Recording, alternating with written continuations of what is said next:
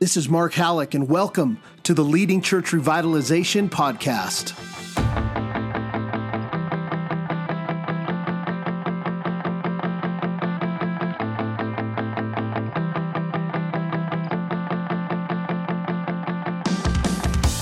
This podcast is designed to encourage and equip you for the work of leading church revitalization in your context. I really hope and pray you will be helped and you'll be encouraged, and you might even be a little bit inspired in our time together. Because here's the truth, there's a lot of churches people have given up on that God is just not done with. So thanks for coming by, and let's link arms together to replant and revitalize churches for the glory of God and for our joy in Him.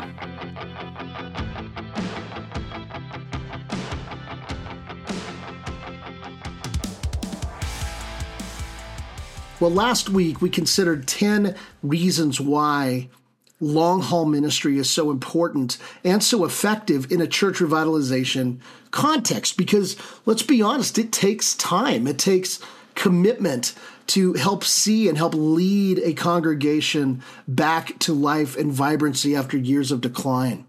Well, once we've prayerfully considered what it would look like to be faithfully committed to a local church, and are convinced that we should do this for the long haul, the next step is to consider how we actually do this. In other words, what are some of those pieces that will help us not only to sustain the long haul, but to enjoy it and to love it, not just for ourselves, but for the church and for our families. And so what I want to do is just consider 8 strategies for cultivating a heart for long haul ministry. And so let's begin with number 1. Which is this: abide in Jesus and His Word. Listen, pastors with enduring ministries faithfully seek to love and be loved by Jesus, to abide in Christ, to let the Word of God saturate their hearts.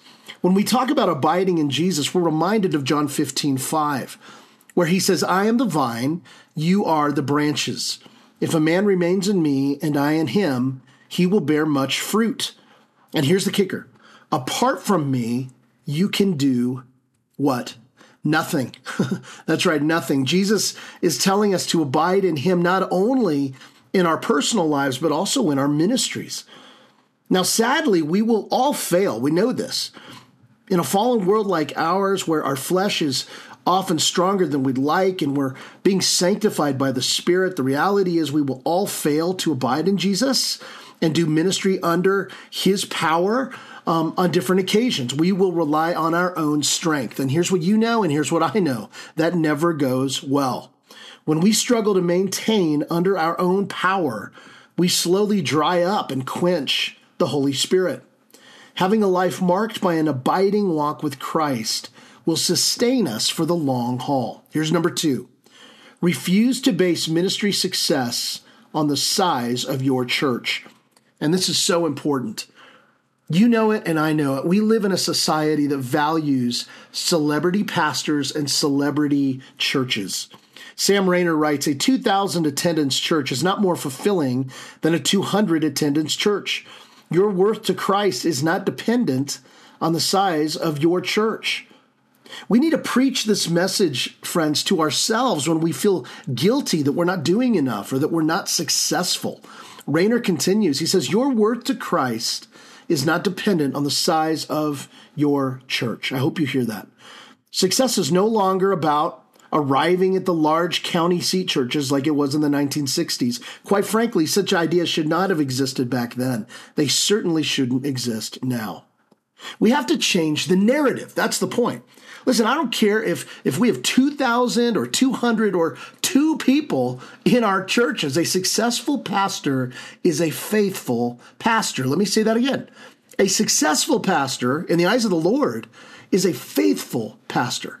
Faithful to the Word of God. Faithful to shepherding the people that are under your care, to bringing glory to Him, and to seeking and loving the lost in the community wherever you are.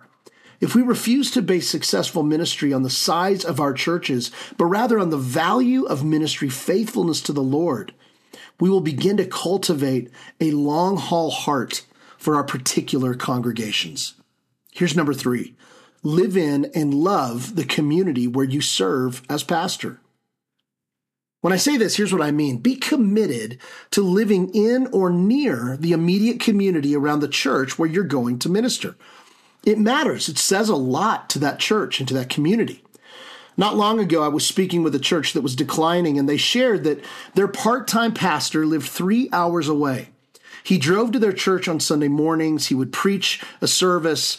If he needed to make any hospital calls, he did it then, and then he drove back home.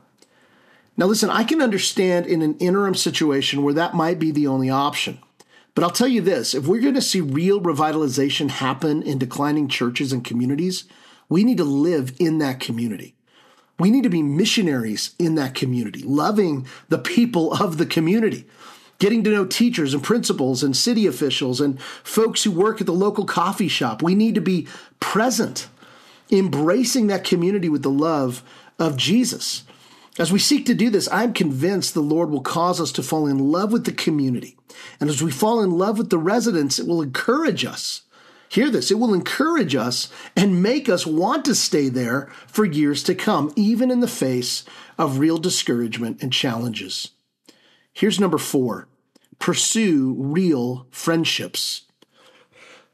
You know, a lot of pastors don't have many true friends. They've got a lot of acquaintances in their church and in other places, but they don't have true friends they can confide in, friends they can laugh with, friends they can hang out with or go to a football game with. We need to pray for God to bring men into our lives for the sake of real friendships, where we can pray together and encourage each other when we're down. Now listen, this doesn't just happen. We have to, by God's grace, pursue these relationships. And I know it's a challenge, but that's why I use the word pursue.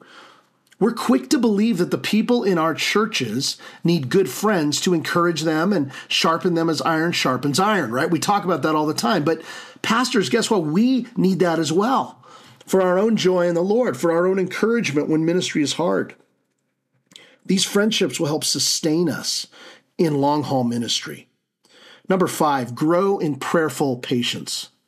Long-haul ministry is just that. It's a long haul. We have to be patient.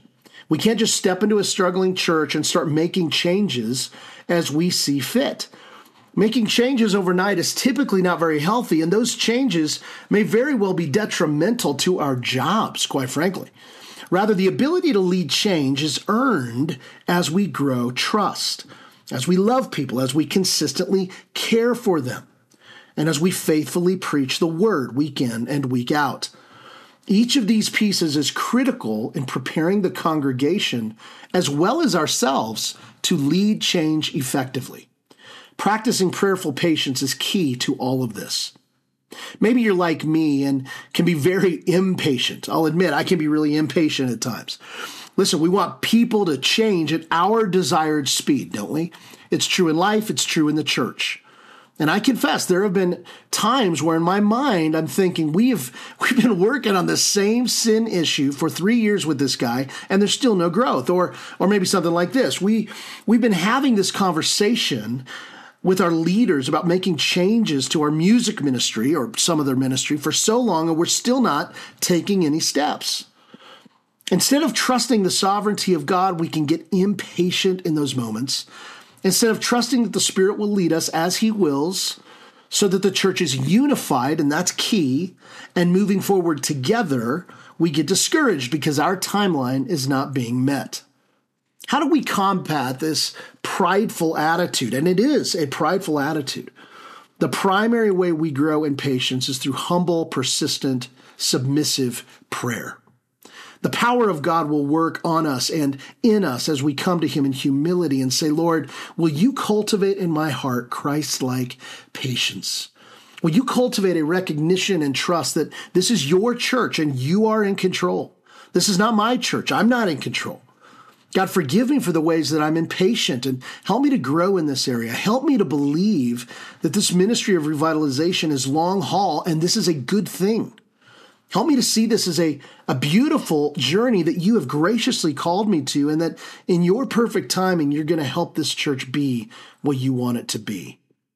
Number 6, develop and delegate. Many pastors are not very good at developing other leaders and then delegating tasks and responsibilities to those leaders. We try to do it all ourselves, which is one reason why burnout is at an all-time high. Pastors are trying to do everything. If we're going to be healthy, listen, over many years, and I hope you want to be healthy, we have to develop other leaders. We cannot do it by ourselves. Consider these questions. Number one, what is your plan to develop leaders? Number two, do you have a leadership development pipeline of some kind in your church? And number three, do you have a strategy for how you're going to develop deacons, other pastors, and other team leaders in your church? Those are three really important questions. We begin by developing leaders, but then we must delegate responsibilities to them. Listen, it doesn't do us any good to raise up other leaders and then do all of the work ourselves when so often other leaders can actually do it better than we can. At the core of this idea, of course, is humility. We are saying, God, this is your ministry, not mine. This is your church, not mine. These are your people, not mine. These folks have gifts that you've given them that I don't have. And so, Lord, help me to serve them, to equip them, and to encourage them to use their gifts so that I might be more effective in running this marathon as their pastor. No pastor can do it all alone. Developing and delegating will help prepare you for the long haul. Number 7, have fun. That's right. You've got to have fun. Listen, our life is short. We don't know how many days we have left, and God in his grace has called us to this work. And what a joy to be called to this. Are you kidding? Like, we need to pray that God would help us to not take ourselves too seriously, and we would truly enjoy this calling he has placed on our lives, and that we would daily remember what a blessing it is to shepherd and pastor his people. Part of long-haul ministry effectiveness is learning how to have fun on the journey. Here's just the deal. If the journey's not fun, if there's no real joy in it, we're probably not going to stay very long. And perhaps we shouldn't. Nobody needs a joyless pastor. So, pastor friend, here's what I would tell you. I pray you will enjoy your ministry, that you will enjoy your calling, that you will enjoy your church through the power of the Spirit, even in the face of many challenges. What a privilege this is. Finally, number 8, remember the Lord is with you and he is for you. Romans 8:31 says, if God is for us, who could be against us? We need to remember the Lord is with us in this. He is with us in the challenges. He is with us in the joys. We need to rest in the assurance of the gospel that God is for us and he loves us through Christ. We can't forget that the Holy Spirit will give us all that we need to lead God's people well, to care for them well, to reach the community, to see the lost saved.